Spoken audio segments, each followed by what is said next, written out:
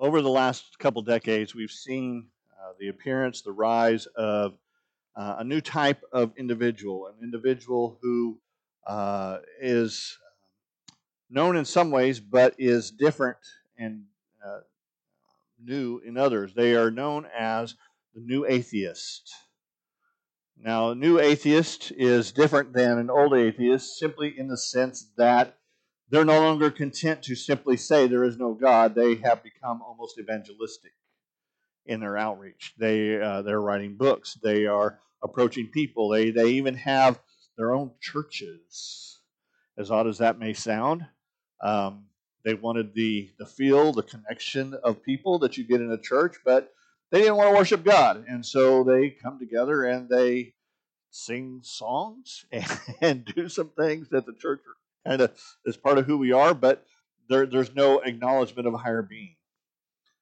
These individuals, as I said, they've written several books. They've reached out. They've tried to connect with the next generation, and you can see a lot of the impact of what they're doing and what they're saying in chat sessions, chat rooms, and so forth. Um, Whenever I read an article online on a site, especially that has a comment section, I like to go down to the comment section just to see how people are kind of responding to the content there.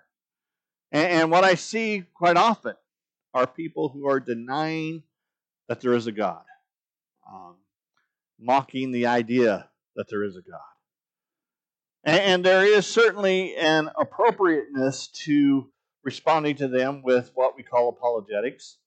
We've covered that in the past, looking at realities about God, about the Word of God, about Christianity, and so forth that have a logic to them, have a reason to them, have a response to the arguments that are often made. But today, I don't want to go there. I don't want to look in terms of apologetics. I want to look simply at the issue of the fact that the wisdom of God is going to be foolishness to men. It's a reality we have to acknowledge. If we're ever going to be successful in, I believe, winning the new atheist over or any atheist over, I don't think we're going to do that necessarily with apologetics arguments.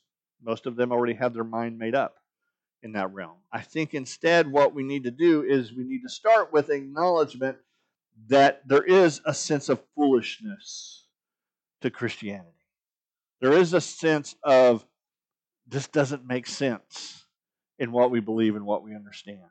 And I think once we kind of understand that, we come to see that God is bigger than our arguments. And if God is bigger than our arguments, then the power by which we work, the power by which we operate, the power by which we engage people who don't believe in Him becomes something other than our own logic, our own capacity.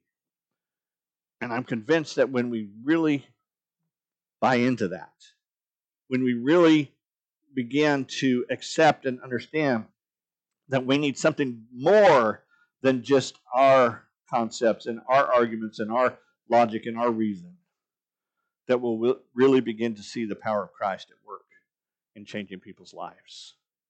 Turn with me, if you will, to 1 Corinthians chapter 1. We're going to continue our journey here in the book of Corinthians. Paul is writing to the church there at Corinth, and as we've noted a couple of times already, it's not what you call your picture-perfect church.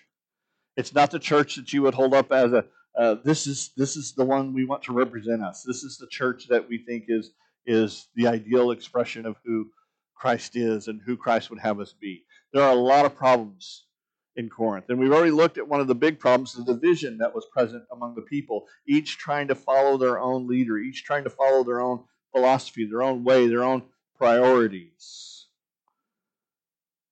But what we noted as we've seen these problems is that Paul is using these problems as an opportunity to proclaim to the church there in Corinth that they do have a purpose, they do have a place, and they are on the journey to becoming who God has made them. The letter of Corinth, 1 Corinthians, if nothing else, it should remind us that no matter where you're at, there's hope. No matter where you're at, there's room for growth. No matter where you're at, God is still at work if you have accepted Christ. Now, when you look at the reasons people reject the gospel, when you look at the logic of it, you see that there's intellectual. I used to be able to say that word, honestly. Intellectual, logical reasons. There's the rejection of the church because of people in the church. There's the rejection of the gospel because it's not exciting enough for them. Those are the kind of arguments that you run into. And this is nothing new. Paul addresses those very arguments here in our passage today, beginning in verse 18 of chapter 1. We read, "For the word of the cross is foolishness to those who are perishing, but it is the power of God to those of us who are being saved. For it is written, I will destroy the wisdom of the wise, and I will set aside the intelligence of the intelligent. Where is the one who is wise? Where is the teacher of the law? Where is the debater of this age? Hasn't God made the world's wisdom foolish? For since in God's wisdom the world did not know God, through wisdom God was pleased to save those who believed through the foolishness of what is preached. For the Jew asks for signs, and the Greeks seek wisdom, but we preach Christ crucified, a stumbling block to the Jews and foolishness to the Gentiles. Yet to those who are called, both Jews and Greeks, Christ is the power of God and the wisdom of God, because God's foolishness is wiser than human wisdom, and God's weakness is stronger than human strength. Brothers and sisters, consider your calling. Not many were wise from a human perspective, not many powerful, not many of noble birth. Instead, God has chosen what is foolish in the world to shame the wise, and God has chosen what is weak in the world to shame the strong. God has chosen what is insignificant and despised in the world, what is viewed as nothing, to bring to nothing what is viewed as something, so that no one may boast in his presence. It is from him that you are in Christ Jesus, who became wisdom from God for us, our righteousness, sanctification, and redemption, in order that, as it is written, let the one who boasts boast in the Lord. When I came to you, brothers and sisters, announcing the mystery of God to you, I did not come with brilliance of speech or wisdom. I decided to know nothing among you except Jesus Christ and him crucified. I came to you in weakness, in fear, and in much trembling. My speech and my preaching were not with persuasive words of wisdom, but with a demonstration of the Spirit's power, so that your faith might not be based on human wisdom, but on God's power." Let's pray. Heavenly Father, thank you for your word. And God, I thank you that you have moved in such a way to undermine our arrogance, our pride, our self-interest. I thank you, God, that you have revealed our foolishness in your wisdom. And I pray, God, that you would help us this morning to better understand how you work in our lives and what you've called us to and who you've called us to be. God, move in our midst here this morning. Draw us to you. Teach us your wisdom. In Christ's name I pray. Amen. So Paul here in this argument, he basically makes three statements, three claims about God's so-called foolishness and man's wisdom. And in these claims, in these comparisons, he puts forward some truths that I believe that if we grasp, if we hold on to, we can respond to these issues that so often drive people to reject the gospel or reject our message or reject connection with us in some way. I believe we can also find help for ourselves. Because if we're being honest, the very things that drive people away also cause us to question, to doubt, to think twice about some of the things that we believe, some of the things that we hold to. But as we look at Paul's responses here. As we look at Paul's statements here, I believe we'll come to understand the very power of God that he advocates for here. I think the first thing that Paul does to us in our logic, in our place, in our commitments and mindsets, is that he undoes our self-reliance with a crucified Messiah. Paul seems to suggest in his writing here, in his text here, that people have become there in Corinth somewhat intellectually ashamed of the gospel. That they've responded to Christ and they've come to Christ and they've felt the power of the Holy Spirit. They've experienced what we would call today a conversion. They've gone through that. They've had the year and a half of ministry with Paul earlier. But now they're beginning to kind of feel ashamed. That as they begin to interact with the culture around them, with the city of Corinth, people are asking questions and they're not really all that certain how to respond. To the Jewish Christians, they're going to their fellow Jews there in the city and they're talking about these things and they're talking about who Christ is and what Christ has done and so forth. And they're being asked questions about a suffering Messiah. That doesn't make any sense. The one who, according to the book of Deuteronomy, the one who's hung on a tree is cursed by God. How could the one who is supposed to be the anointed one, the one who's to lead us, the one who's to guide us, the one who's to usher in a new era and a new situation, how can he be cursed? And so the Jewish Christians are beginning to say, yeah, that does seem kind of odd to me. And they're not able to really answer.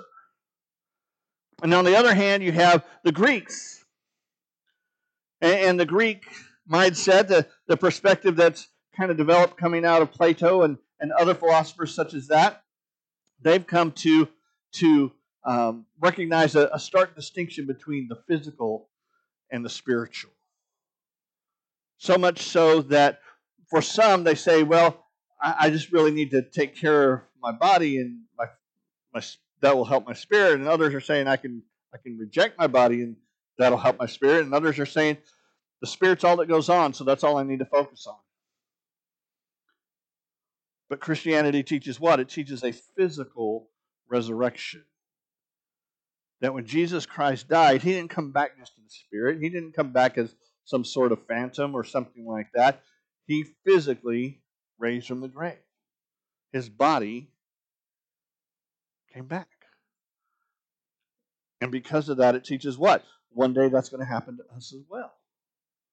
Christianity is not an escaping from this body, not an escaping from this world or this situation. Christianity is a transformation of this body, a transformation of this world. There's to be a new heaven, a new earth. Is what we look forward to. And that's where we'll dwell. That's where we'll operate and function. And so the Greeks, as they're hearing that, they're beginning to teach that, proclaim that to their Greek neighbors, they're saying that doesn't make sense. It's the spiritual that really matters. Why would a God, first of all, suffer? And then if he dies, why would he come back physically? Why wouldn't he be a spiritual creature at that point? And the Greeks are beginning to question that. And so Paul asks a question there in verse 20. Where is the one who is wise? Where is the teacher of the law? Where is the debater of this age? And in these questions, he identifies the two most intellectually valued parties to these groups within Corinth. When he says, where is the one who is wise, the word there is behind it, the Greek word is sophist.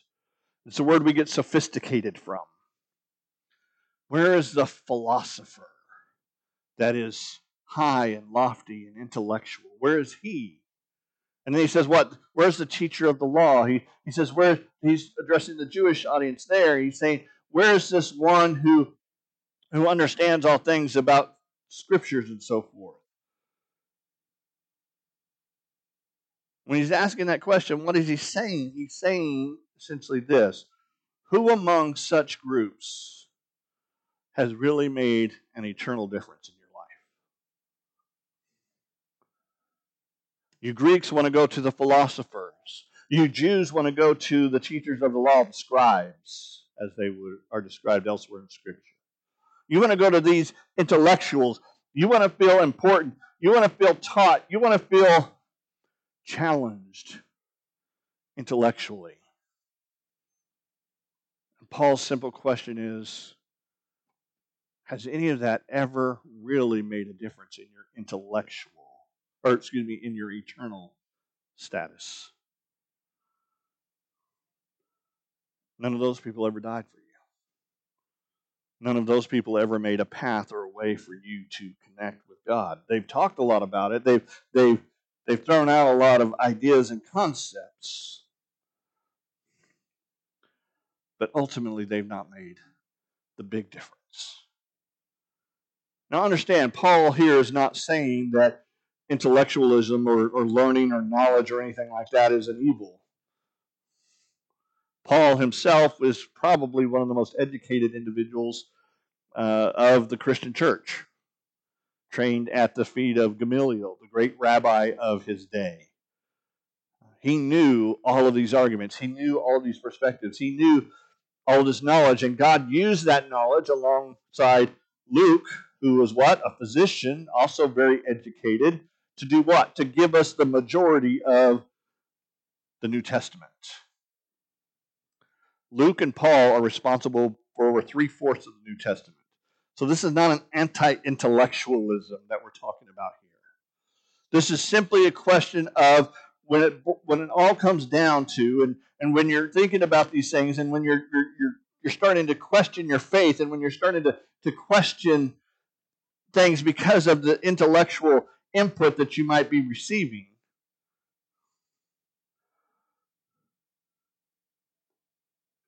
does any of that really ultimately change your destiny, your eternal destiny?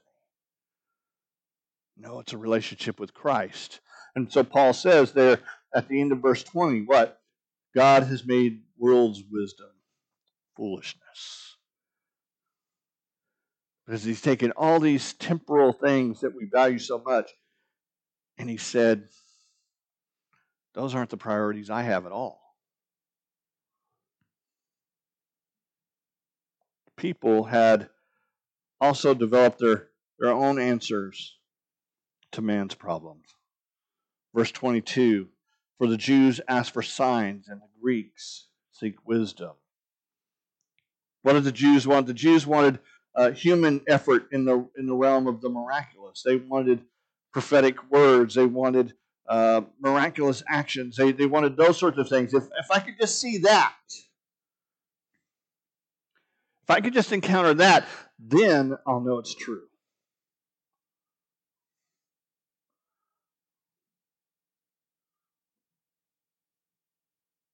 The Greeks, on the other hand, they wanted the logical argument that was so persuasive, so strong, so overwhelming that no one could refute it. For both, the cross was nonsense.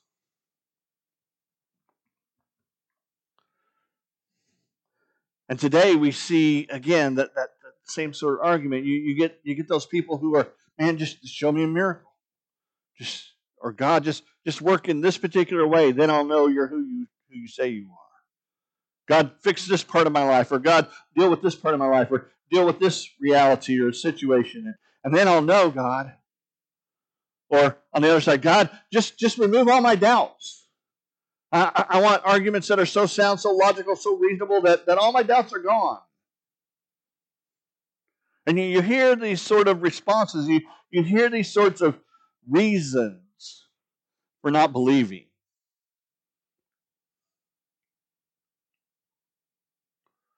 And it can sometimes become overwhelming. It can sometimes settle into doubt in our own hearts and minds. Why aren't we seeing the miracles that we see described in the book of Acts? Why can't I answer this question or this doubt Why do sometimes things in Scripture or things about God in particular seem so illogical?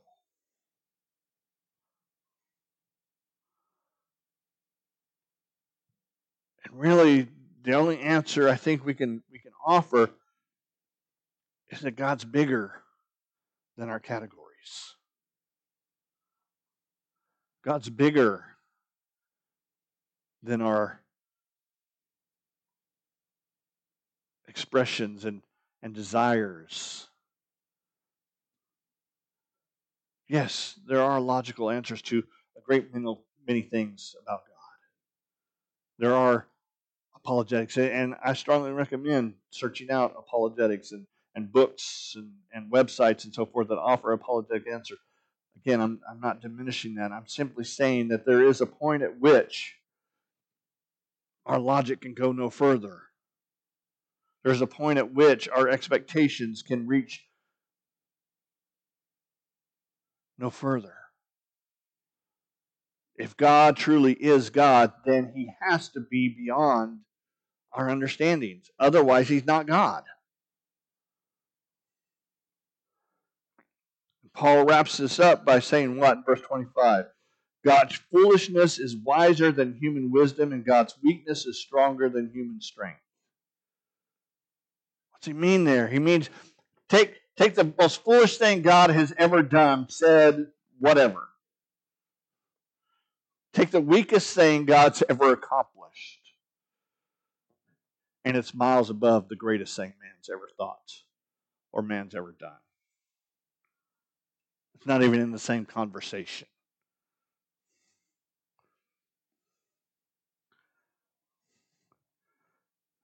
And so what we see is that God has given us what? He's given us this crucified Messiah to confound us, to make us think and look and say, that doesn't make any sense. And I really believe that in part at least, God's response is, you're right, it doesn't make sense. That's what grace is. Sometimes, when you don't get what you deserve, it's a good thing. It's a good thing.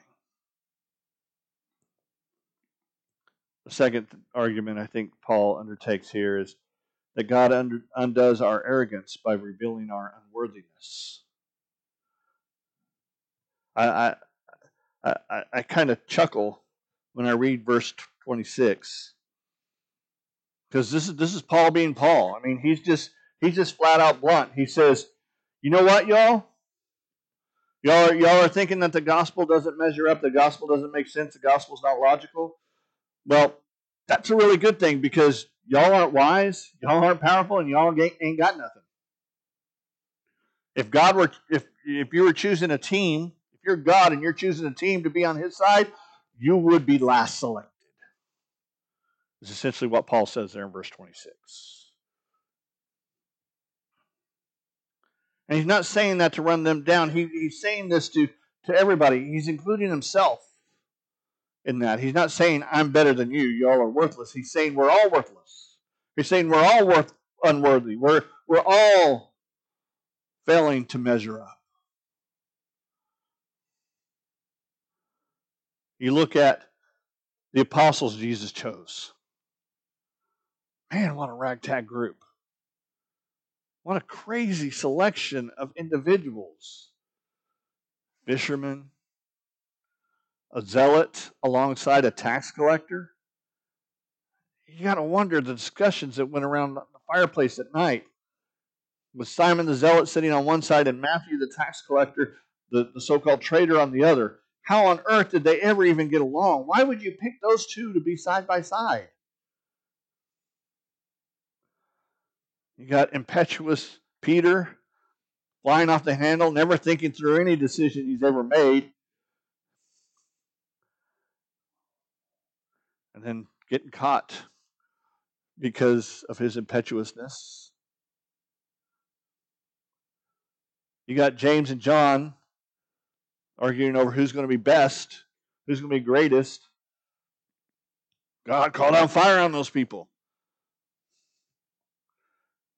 Jesus is like, okay, I'm going to call you sons of thunder.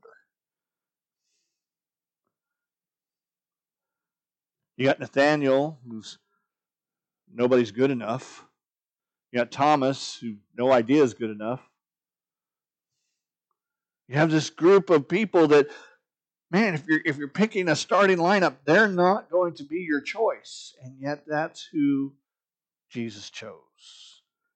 And those men changed the world.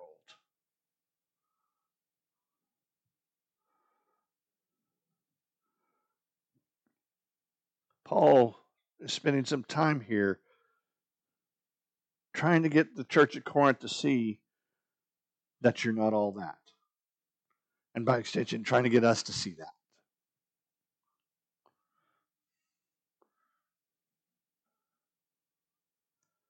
Let me just say this. If you think you're worthy, you're wrong. But also, if you think your unworthiness makes you beyond help, you're also wrong. God's power, God's majesty, God's work begins with recognition by us that we're not worthy and that He loves us anyway. I've said it before, God doesn't need us. He doesn't need you. And I don't say that to chastise, I say that to hopefully implant in your brain that should be the most reassuring concept of any that we have as Christians. Because if God doesn't need us, that tells us He's here without any ulterior motives. He's not trying to manipulate you, or He's not trying to win you over for His purposes. He's trying to do what He's doing. He's reaching out to you and where you're at and what you're going through. Simply because He loves you.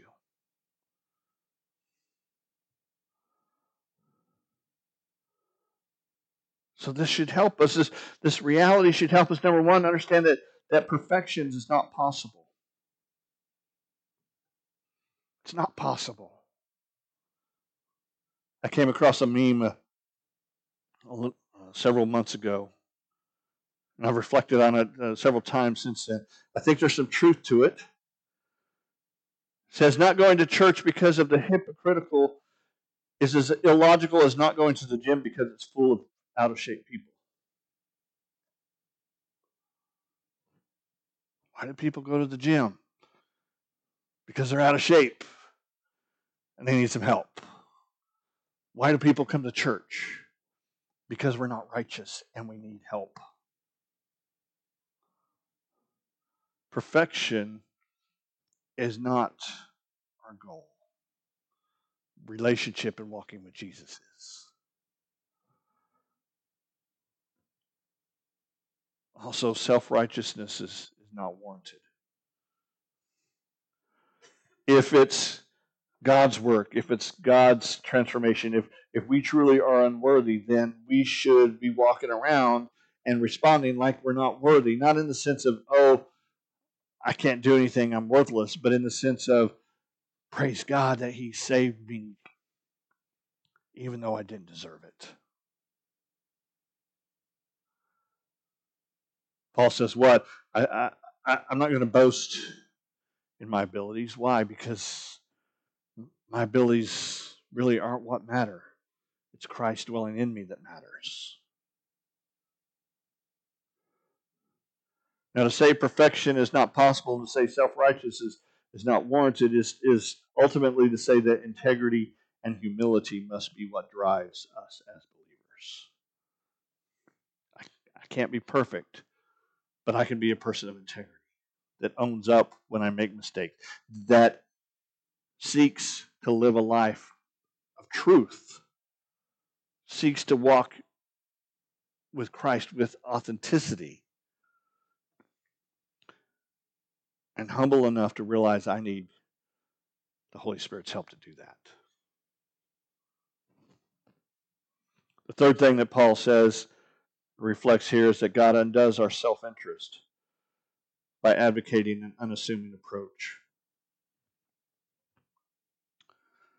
We hear a lot about styles and so forth in the church, and exactly what we should be doing to engage our culture. And I don't have the answers to that. I don't know where that line is drawn between doing something that's engaging and doing something that's full of integrity. I don't know where that line becomes crossed or so forth.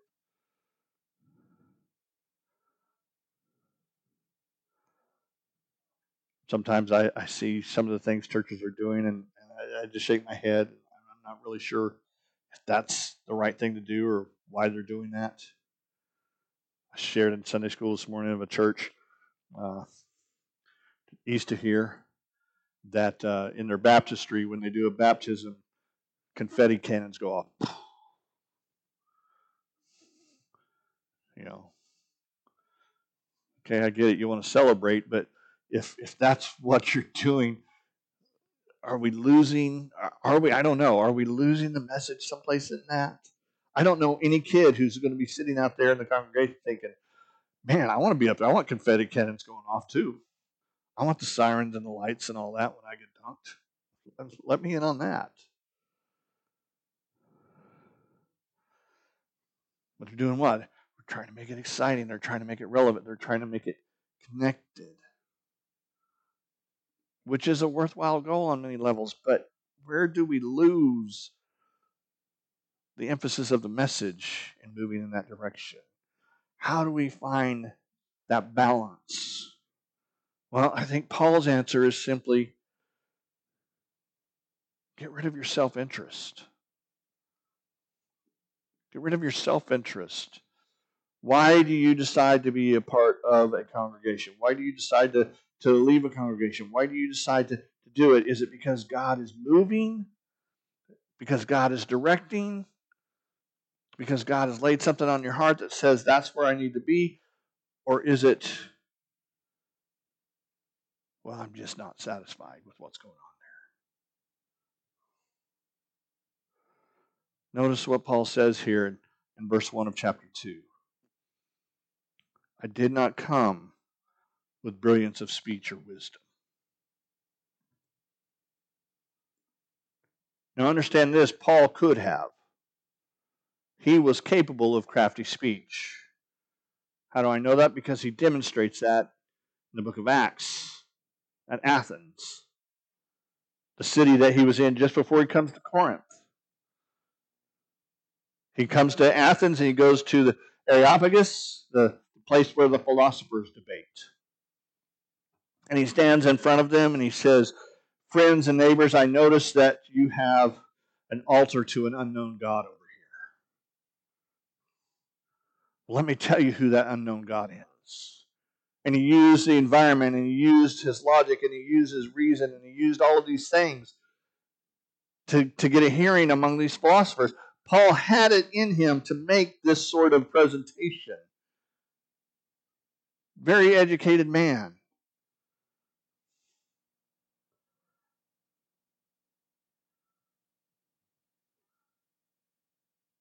But in the very next city he comes to, as he enters it, he's like, that's not going to be my approach here. That's not going to be my way of dealing with these people. I'm just going to do what? I'm just going to preach Christ crucified. I'm just going to tell them who Jesus is and what he's done for them and what he wants to do in their life. Why? So that the one who boasts in the Lord.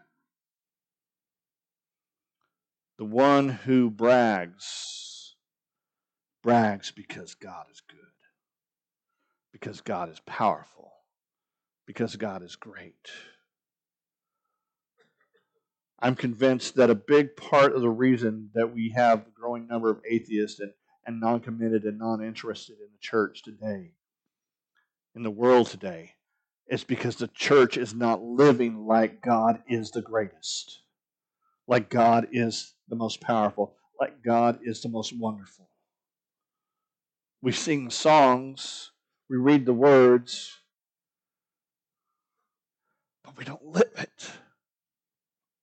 There's no excitement. There's no joy. There's no power. And so we're unattractive. We're like the traveling salesman from the old days who's a little scrawny, wiry guy. He's got this potion, this elixir. It'll make you strong. It'll make you healthy. It'll make you wonderful. And he's trying to sell it to the audience, and they say, "Do you drink it?" He says, "Well, I certainly do." Then I don't need that. Because there's nothing about him that says he's strong or he's powerful or he's energetic. The potion obviously doesn't work. And that's what Christians have become. We've become people who walk around who say God is great or God is good or God is wonderful or you need God in your life or you need a change or you need a transformation. But we're living as if nothing has happened and he doesn't matter.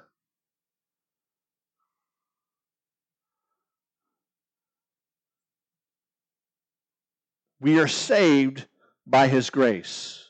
We are, as Paul says earlier in the passage, we are being saved by his grace. Again, I'm not advocating for perfection here. I'm simply advocating for a life that says Christ makes a difference. He makes a difference in how I respond to hurt. He makes a difference in how I respond to persecution.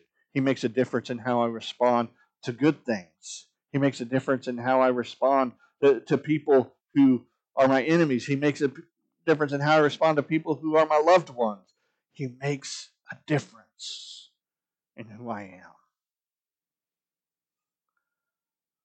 How do we do that? We don't do that by trying harder. We don't do that by sitting here saying, "Oh, I'm going to do better today, preacher." We do it by submitting to the power of the Holy Spirit and letting him work in us, guide us, and listening when he says, "Go." Listening when he says, "This is how you respond." Listening when he says, "This is how I want you to speak in this circumstance, this situation." Being attentive to what God's Word has said and being responsive to what his Holy Spirit continues to say. That's what God's calling us to. That's what it means to be a believer who's walking in the power of God. That's the type of life that's going to respond to these new atheists. Because they can make all the rational arguments they want to make, but they can't deny the testimony of a person who's been transformed by the Spirit of God. And that needs to be where we start in all our conversations. Let's pray. Heavenly Father, I thank you for this day. God, I thank you for your Spirit that empowers and enlivens and encourages and teaches. God, I pray that you would help us to be responsive, to listen and obey, to be doers of the word and not hearers only. God, I pray that if there's someone here this morning who doesn't have a relationship with you, God, I pray that whatever the objections they've formulated, whatever the arguments they're leaning on to resist and to refuse responding to your drawing, God, I pray that you would break through those barriers, that you'd open their eyes and help them to see the glory that you are and the life that you offer. God, I pray for myself and my fellow believers here that you would help us to live lives of power. Help us to live lives that communicate the worth of what it means to walk with you. Lord, guide us, use us, shape us. It's in Christ's name we pray these things. Amen.